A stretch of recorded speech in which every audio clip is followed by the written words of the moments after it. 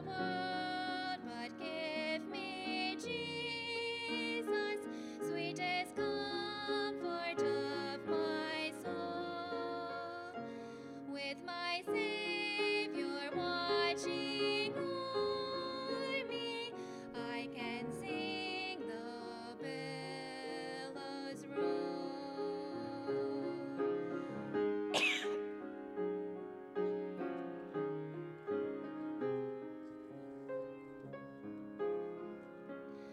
Take the world, but give me Jesus. Let me view his constant smile. Then throughout my pilgrim's journey, light will cheer me all the while. Then throughout my pilgrim journey, light will cheer me all the while.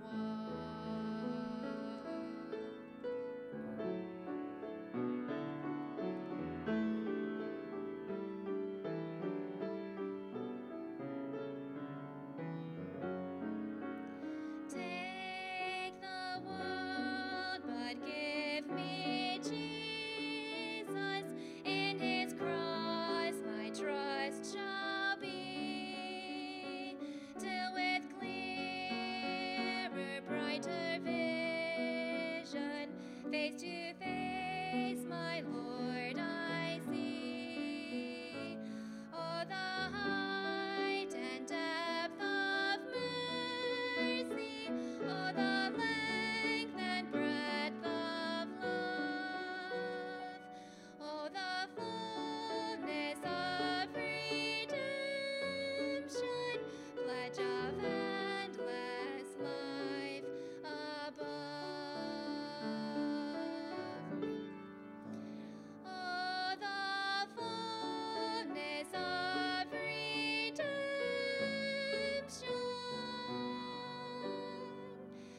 pledge of endless life above.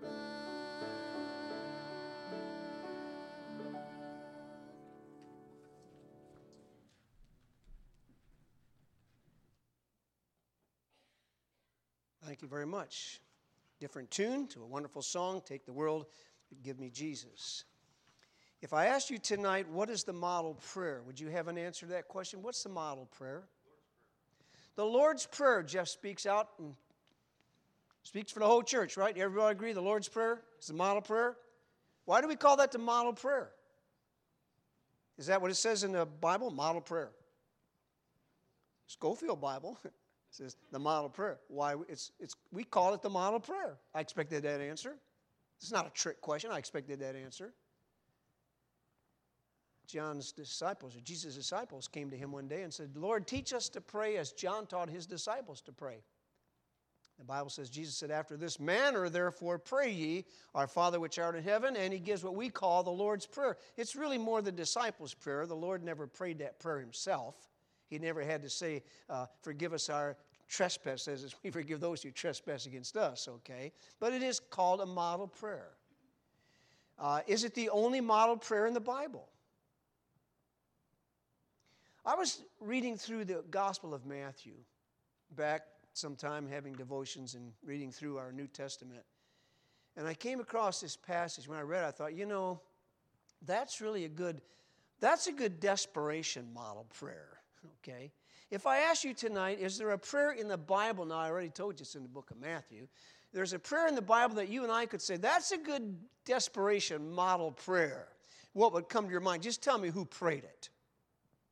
Joseph? Peter. When did he pray this? Oh, now we got Joseph and co-captain Luke back there helping him, okay? Walking on the water, right? What did he pray, guys? How long was that prayer? 3 words. Lord, save me. Listen, when you're in that situation, would you agree that's a model prayer? That's not the time to pick out your rosary prayer book and start going through the prayer to Saint somebody there, that's just like, Lord, save me. That's a model prayer. Why don't you turn that passage tonight, please, if you will, and go to Matthew chapter 14. I have thought so much lately about the subject of prayer. And don't forget, men, if you'd like to join a pulpit committee tonight, we're going to be going to the cafeteria and spending just a little time in prayer, praying for our church as we seek the Lord's will regarding a pastor after I retire. And we just thought it would be good to have a time when our men could gather together and pray. So if there's no pressure for you to do that, but if you'd like to, any of you men are welcome to come right after the service tonight. We'll go to the cafeteria, and we will start just as soon as I get there, and I'll try to be one of the first ones there, okay? Matthew chapter 14 is about, the story here is about the subject of prayer, and I call this the prayer that got results, a good model, desperate prayer. Read tonight, please, beginning first of all at verse 22. And straightway Jesus constrained his disciples to get into a ship, and to go before him unto the other side while he sent the multitude away. And when he had sent the multitude away, he went up into a mountain apart to pray. And when the evening was come, he was there alone. But the ship was now in the midst of the sea, tossed with the waves, for the wind was contrary. And in the fourth watch of the night, Jesus went unto them, walking on the sea. When the disciples saw him walking on the sea, they were troubled, saying, It is a spirit, and they cried out for fear. But straightway Jesus said unto them, or spake unto them, saying, Be of good cheer, it is I, be not afraid.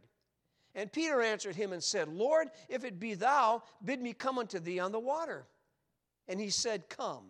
And when Peter was come down out of the ship, he walked on the water to go to Jesus. And when he saw the wind boisterous, he was afraid. And beginning to sink, he cried, saying, Lord, save me.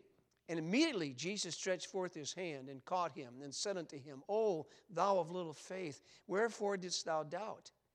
When they were come into the ship, the wind ceased.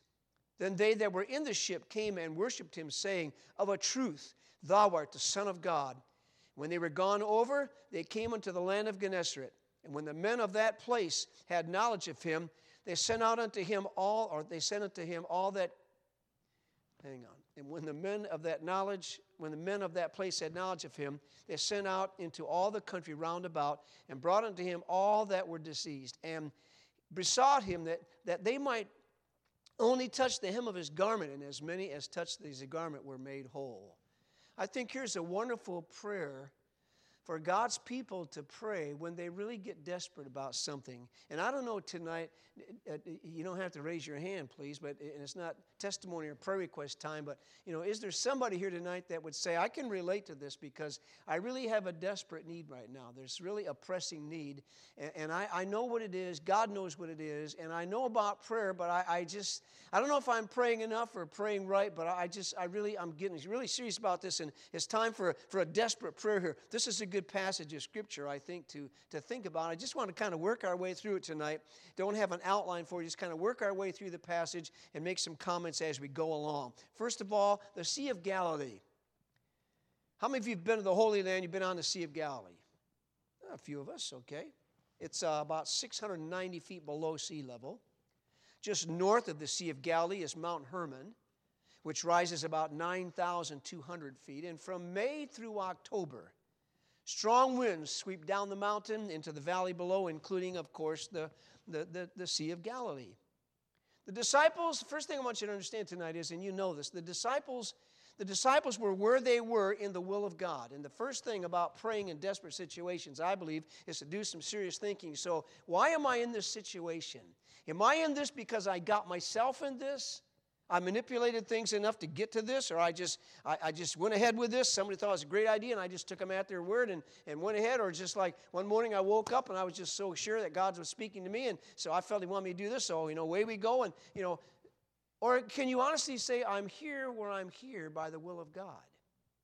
God is the one who put me here. God has put me in this situation. The disciples were in the will of God. Jesus told them to go over into the other side of the seas. And so an important thing to remember, when you're going through a tough time, it's fair to say, why?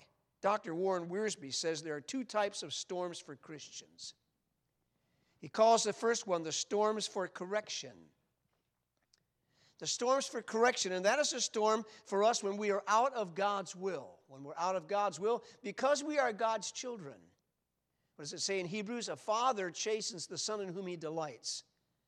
It's a sad, sad thing for a person to realize, you know what? I sin all the time and God never punishes me. He never chastens me. He never chastises me. Everything's always wonderful. And I just kind of live a life of sin, according to Romans chapter 12. You ought to check your salvation because God disciplines His children. He doesn't let His children keep sinning and get by with it.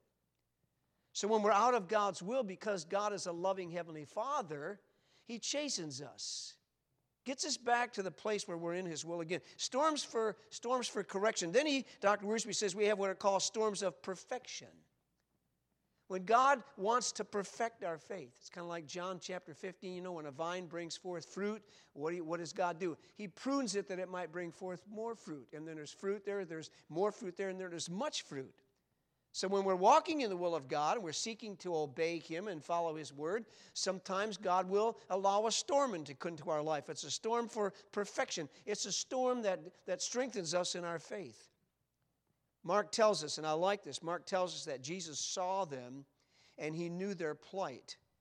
That ought to encourage. Mark puts it that way. Mark 6:48, if you're jotting down notes, Mark 6:48, Jesus saw them. The Bible says there that He saw them. He knew their plight. He knew exactly what they were going through. And that ought to always encourage us whenever we're going through any difficult time. And I'm so thankful as we study on Wednesday night in our Truth Seekers here in the auditorium, studying the theme God is, studying the attributes of God. And two of those attributes really fit together. Number one, God is omniscient. He knows everything. There's nothing that God does not know. And along with that, God is omnipresent. He's everywhere present. He's present everywhere at the same time. There is no place where God is not. When you combine together those two truths, those attributes of God, that God is not only omnipresent, God is omniscient, put those two together and it's like, you know what? Sooner or later we ought to get the point here. You know, God, if we're His children, I mean, God is with us wherever we go. He knows everything about us. There's no problem that we're going through that He doesn't know about. That ought to encourage us. But being in the will of God doesn't always guarantee that we'll have smooth sailing. I remember when this really, really hit me. Many years ago, how many of you remember Dr. Peter Davis? When he came to our church with his family, he was 100% convinced that it was God's will, and I was 100% convinced also, and I believe everybody here that got to know Dr. Peter Davis and his wife Leslie and their girls, that was a wonderful, wonderful, godly family. And Bob Jones University had sent him to the University of Oklahoma to get his doctorate in piano pedagogy, teaching piano, okay? So they paid those 3 years, they paid for his doctorate with the understanding and the agreement that at the end of that time when he got his doctorate, he would go back to Bob Jones University and teach piano for a certain number of years. That was the agreement. Dr. Davis is one of those people. I admire and respect him about as much as anybody I know. I mean, I always thought, you know, Dr. Davis, he's such a great musician. He is a musician, but he is he's a scholar. He's a Bible scholar. And I thought, you know, and he has a burden for lost people. He's a man of prayer. He loves the Word of God. I thought, you know, here's a man that I could imagine going through a difficult time to try to discern what is God's will for my life, because I could see Dr. Davis as a pastor, as a missionary. I could see him as a musician in full time, which is what he is.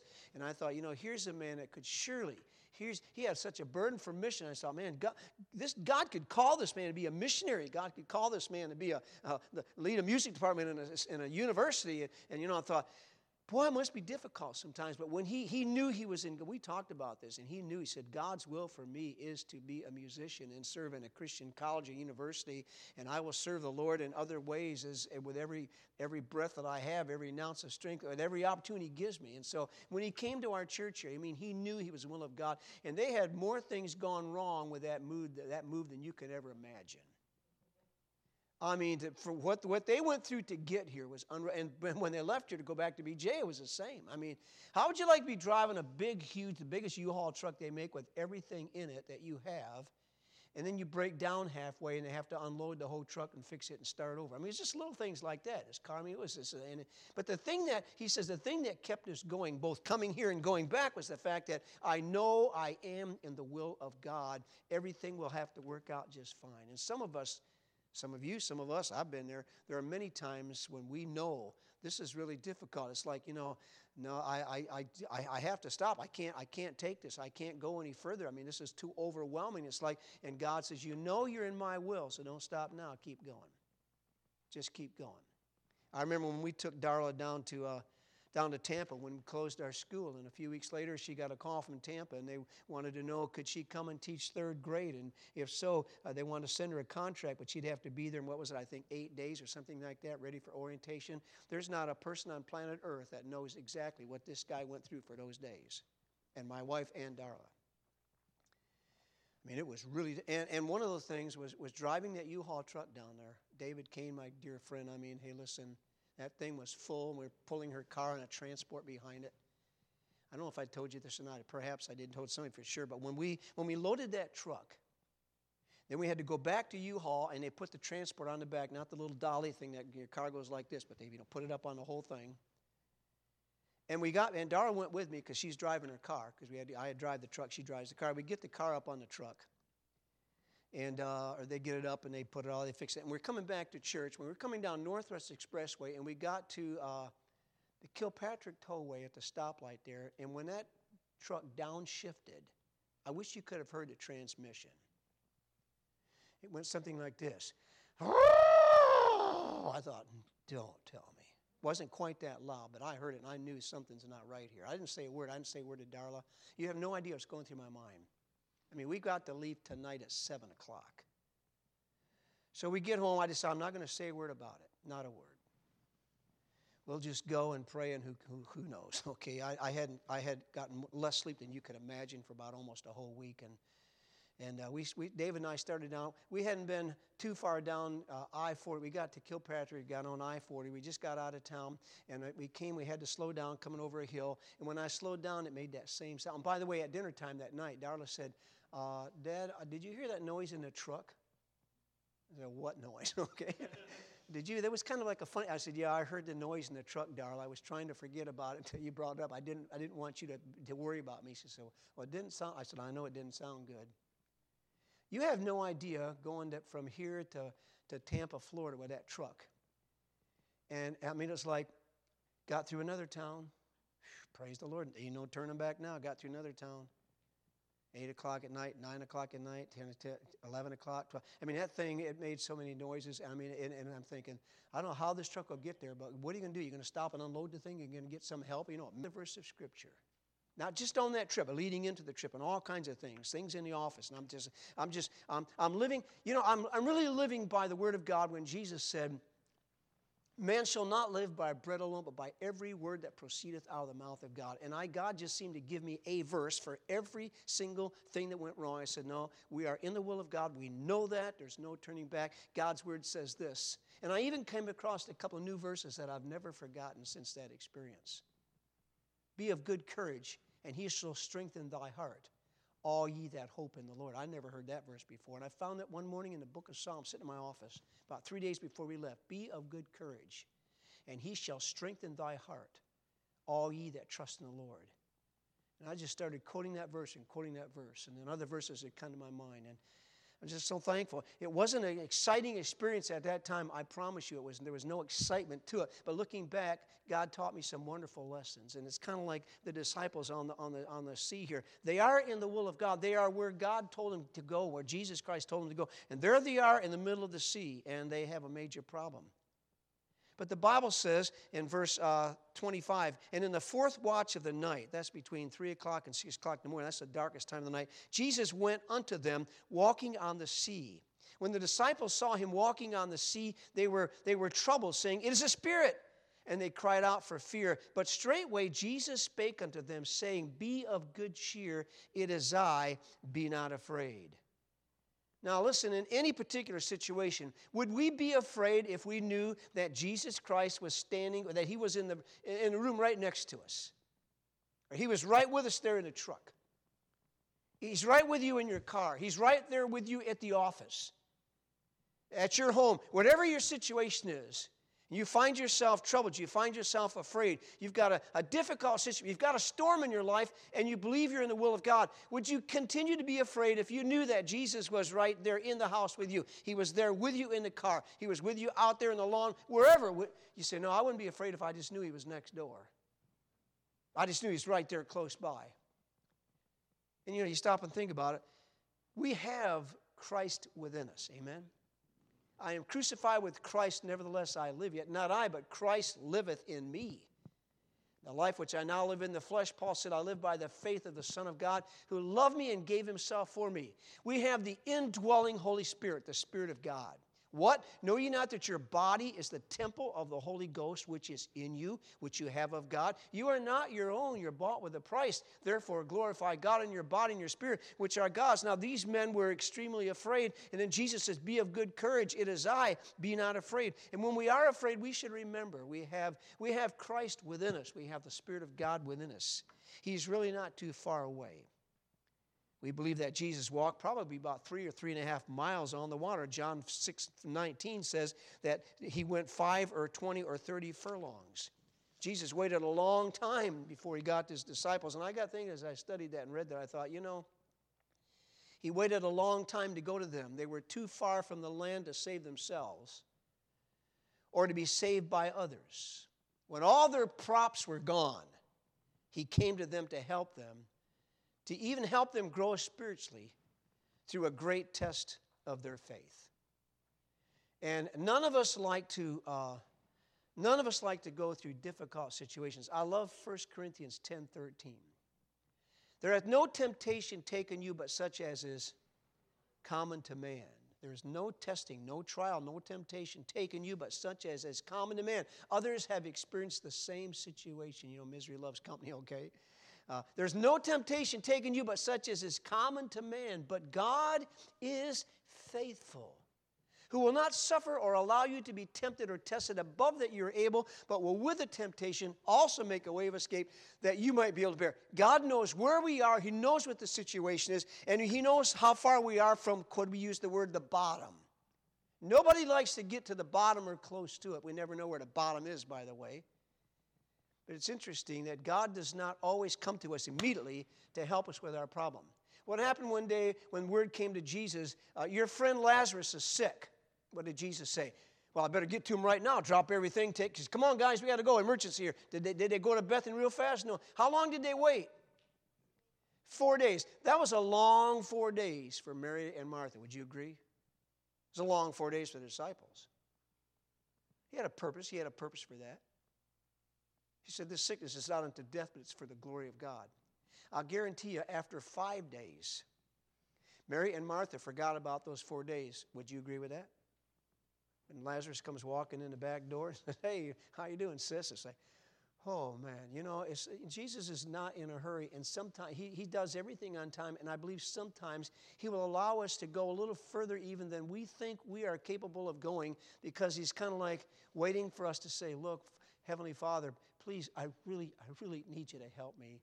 And there He is. We never know. We don't know His timetable, but He knows where we are. He knows who we are. He knows what the whole situation. But our fear should end with the awareness of the presence of Jesus Christ. And by the way, only Matthew records the story about Peter. We should read that again. Verse 28. But Peter answered Him and said, Lord, if it be Thou, bid me come unto Thee on the water. And Jesus said, come. When Peter was come down out of the ship, he walked on the water to go to Jesus.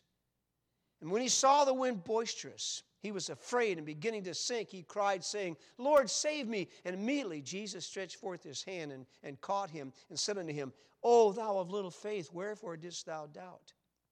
And when they, both of them, were come into the ship, the wind ceased. The wind ceased. We can learn some things here about Peter. First of all, it says he saw the wind boisterous.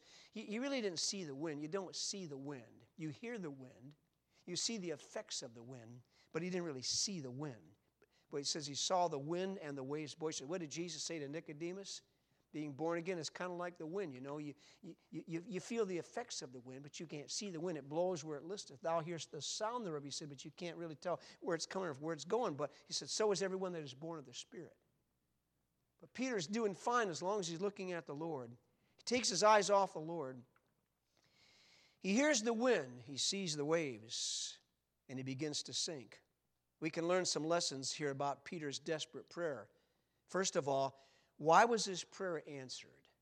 Why was Peter's prayer answered? I give you 4 simple points. Number 1, his prayer was directed to the right person. His prayer was only 3 words: Lord, save me. When you include Lord in your prayer, if you know who the Lord is, and you are sincere in your requests, you can't go to a better person. Amen? His prayer was successful. It was answered. Why? Because first of all, it was directed to the right person. Lord, save me. Number 2, his prayer was personal. This was very specific. This was a personal prayer. Lord, he said, Lord, save me. This wasn't about the disciples in the boat. It wasn't about his mom back home or his good friend over here or whatever else. This is a personal prayer. He says, Lord, save me. Put the emphasis on the me. It's a personal prayer. Number 3, his prayer certainly was sincere. Would you all agree he was pretty serious about this thing? I don't think he said, well, I don't know if I should pray about this or not. It's really not a big deal. I mean, he hadn't time to think about anything. He's going down. He said, Lord, save me. He was very sincere in his prayer. I wonder how many of our prayers are really sincere. I don't always suggest that people evaluate their prayers. If you ever evaluate your prayers, make sure you evaluate your own and not somebody else's. But do you ever think about your prayers from the time you say, Dear Heavenly Father, to the time you say, in Jesus' name I pray, amen. However you begin your prayer, however you end your prayer. And I know it's not always the same. But what do you actually say between the beginning and the end? What are your requests? Are you truly aware of praying to God, your Heavenly Father? Or is it just words coming out? Do you think of Him listening to you, hearing you? Is it personal? Really coming from your heart? And do you sincerely desire that God answer that prayer and every need that you bring to Him? You really sincerely want Him to meet that. And I'm really suggesting that whatever we pray, I think you would agree, I hope you would, we ought to be conscious of everything we say from beginning to end. Can you say amen? Now, I'm not being critical here, but a lot of people, they begin our prayers like this, begin a prayer like this. Heavenly Father, thank you for this day. And away you go. Heavenly Father, thank you for this day. Okay, I'm asking tonight, when you pray those words, are you really thanking God for this day? Are you really, truly thanking God for this day? Or is it just that's what I pray when I start? That just comes out. Lord, thank you for this day. Heavenly Father, thank you for this day. I've told you this. I don't brag. I just say this. Since my heart attack, every day when I pray, my first prayer during the day, except when I'm getting out of bed, I have to pray, but my first prayer of my devotions is always the same. Heavenly Father, I want to thank you for saving me from my sins, giving me eternal life. And I quote whatever verse of Scripture comes to my mind about salvation. And then I pray. Heavenly Father, words are not always the same, but it goes something like this. Heavenly Father, I want to thank you for keeping me alive, for preserving my life when I had that heart attack. This morning I said, Heavenly Father, 6 years, 7 months, and 15 days. Thank you very much. I want to keep living and serving you. Now, why am I saying that? Because I'm saying Peter's prayer was really sincere. He really meant that. And every day when I thank God for another day, I'm really serious about that. I really am serious about that. And so when you say, Heavenly Father, thank you for this day, if that's how you begin your prayer, I beg you, think about that. And are you really thankful that God has given you another day? And all the things we pray about, the people we pray for, do we really think about what we're praying? How specific really is it? And then Peter's prayer was immediate. He was immediately saved. Why? Beginning to sink, he cried. And it doesn't say beginning to drown, he cried. No, I think the lesson here is, when we know we have a desperate need, the time to pray is right then. Just pray right then. You say, well, what about the next day? It's more desperate. Well, then you pray again. We don't know how long we're going to have this need. We don't know how desperate we're going to get. But why wait and let it build up until it's like, oh, I should have been praying about this for the last 3 weeks. Hey, listen, maybe you wouldn't be where you are if you'd been praying about it. Have you ever thought about that? What does it say in James? You have not because you ask not. Is it possible that we have some problems that we wouldn't even have to have? We have some serious needs we really wouldn't have to have if when the need came, the problem surfaced. I mean, we just made it a matter of prayer. And we feel we can handle this. Just a few extra points to consider before we go tonight. Peter had a need that others didn't have. Why? Because he had some courage. Because he had some extra faith. I wrote this down. Attempt nothing for God, and you might not pray much either. Okay? You know, those disciples in the boat, they didn't pray, Lord, save us. Now, they were afraid. But They didn't cry, Lord, save us. No, Peter's the one who cried that. Why? Because he had a little courage. He had a little faith. I've often thought about it, and you've heard more messages on this, I'm sure, or read more messages, but maybe it gets old, but it doesn't get old to me to think about it. You know what? For Peter to say, Lord, if it be you, bid me come unto thee. And the word bid there is actually like a king's command. I believe that Peter says, you are the Son of God. And you know what? You know what kings do? Kings, you're the king of the universe. Kings give commands and says, Lord, if you are the Son of God, then bid me come, command, me come to you on the water. And he said, come on. Would you like to try that? You say, yeah, I got a lot of courage. I've tried a lot of things. Can you really see yourself getting out of a boat and walking on the water? I know people knock Peter all the time, but he's a courageous man. I know sometimes he didn't think before he spoke, but I tell you one thing, Peter was a man of courage. And you go through the Gospels and you read, and so many times when Jesus would ask a question, Peter, he'd speak up. Now, I know he promised that and vowed, I will not deny you, though all men should deny you, I will not deny you. And then he even says, I will die before I ever deny you. And we know that he didn't follow through on that. I know he had some flaws.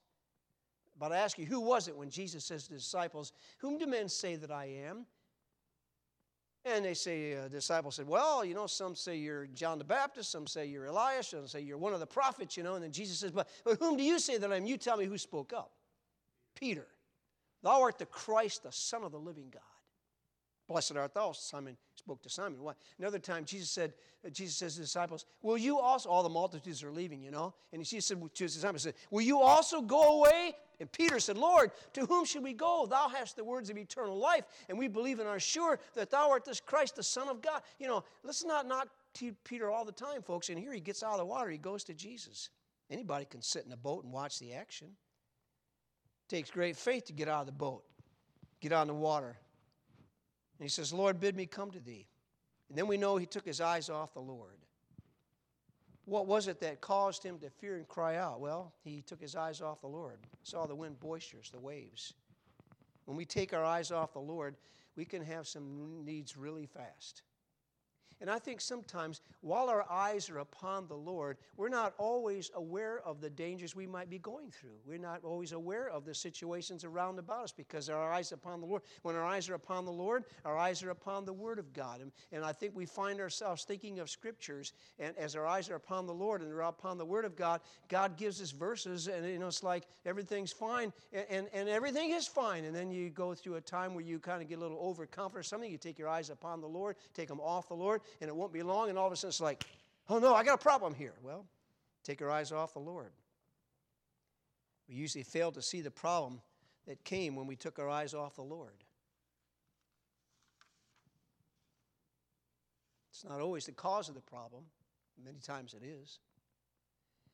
How did Jesus respond when Peter cried out, Lord, save me? I love this part right here. But Jesus spake unto him, saying, be of good cheer.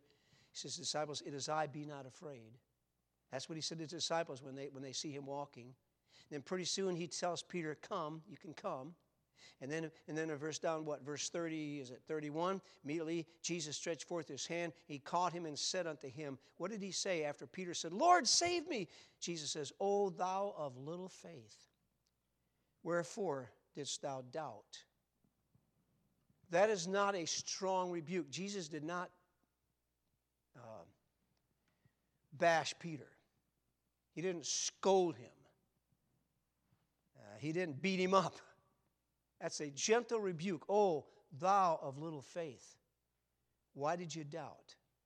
That doubt there is an interesting word, and we can learn a great lesson here. The word doubt literally means to stand uncertainly at two ways. Standing uncertainly at two ways. As long as we keep our eyes fixed upon the Lord Jesus Christ, we can only see one way, and we move forward with confidence. When we allow doubt to come in, then we're kind of like standing at a crossroads, and what happens is we see two possible outcomes. I put it down this way. When you take your eyes off the Lord and fasten them on others or on situations or circumstances, your mind thinks of the possibility of two contrasting outcomes to the same situation. And I think all of you know what I'm talking about.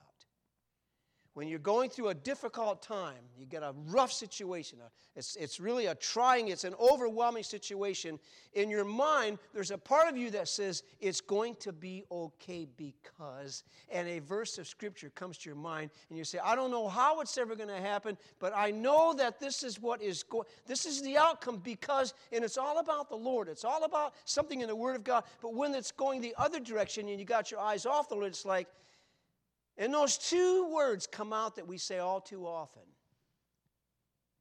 What if? What if?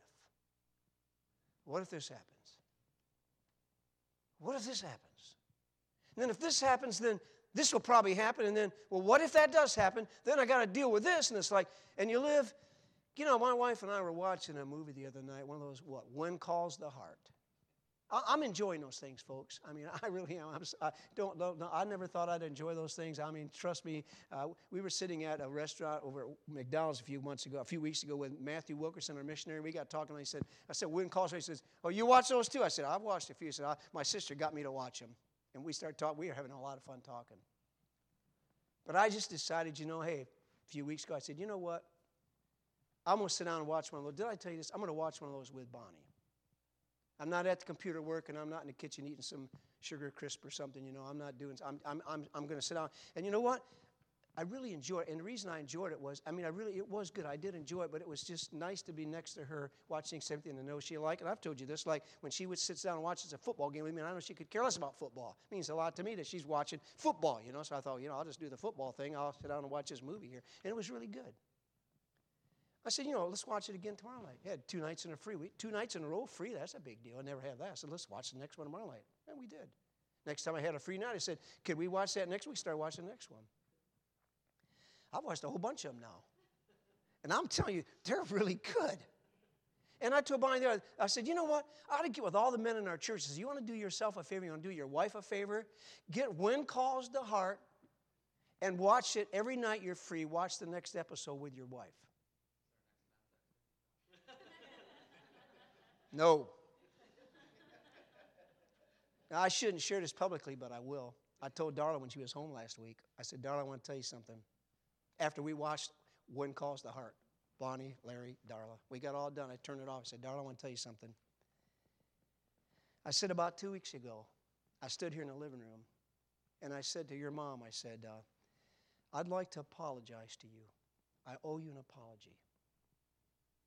I said, I'm having a great time watching this movie with you whenever we have a free night.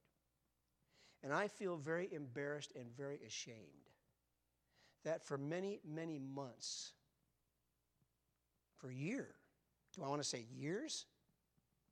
I always found something I needed to do while you watched your movie.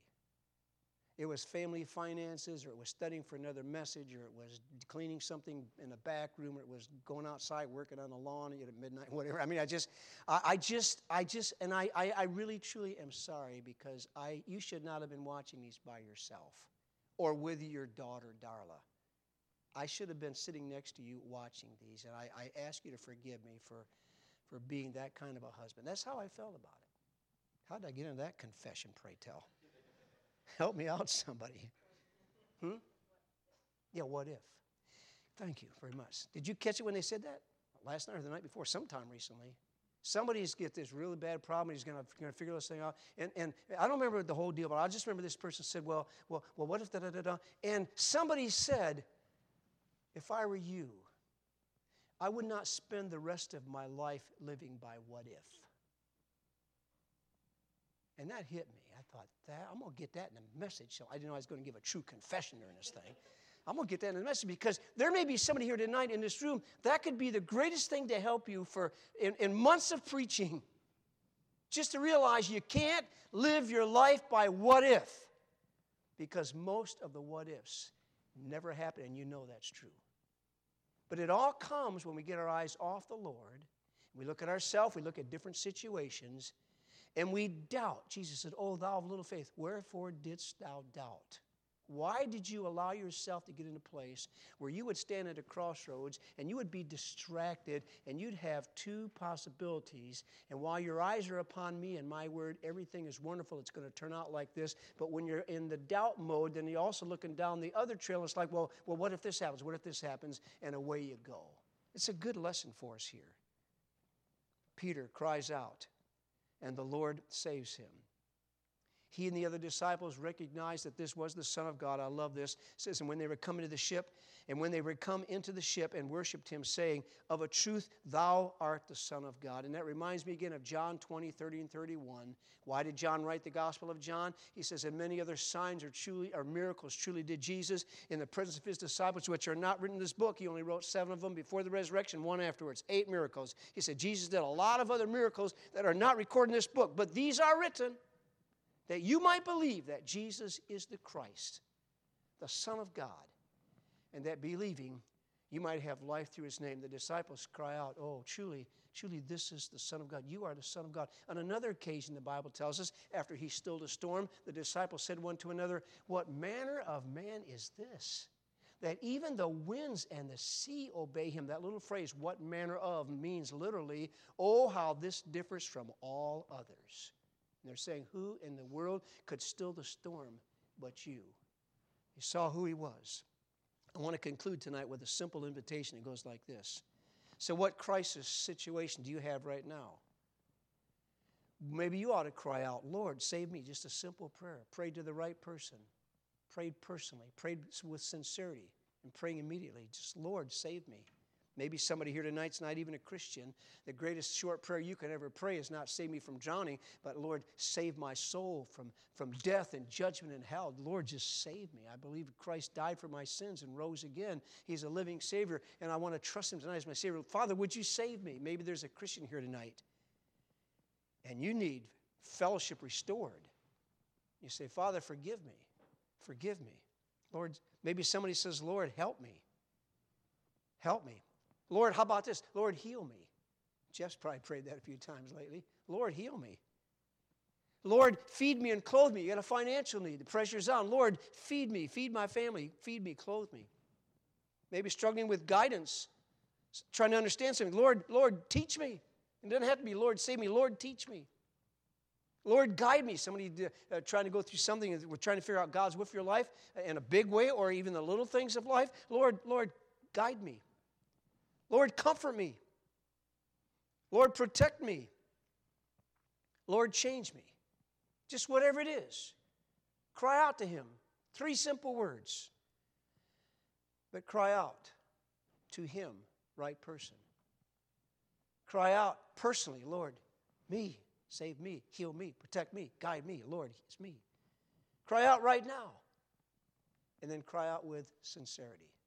Would you bow your heads, please, tonight? Simple message. Peter and the disciples in the will of God. Jesus said, let's go to the other side. I'll join you later. They were where they were supposed to be in God's will, and a storm came up. Peter, Lord, if it's you, bid me come to you on the water. And Jesus said, well, come on, come. And he did. He's in the will of God, and he's suddenly afraid when he takes his eyes off the Lord. So what is your storm tonight? What is your difficult situation? What crisis are you experiencing? All kinds of needs tonight in this place. We all know that. Whether it's a really, really, really big deal that you're about at wit's end, or it's just like it's kind of minor, but it's just getting on my mind, okay? Whatever it is. Why don't you just 3 simple words or whatever you want to add to it, pray about it right here tonight. Let's stand together if you would. Our Father, tonight we pray that you will take a simple message and use it in our lives, that we might truly live by your word with our eyes upon you.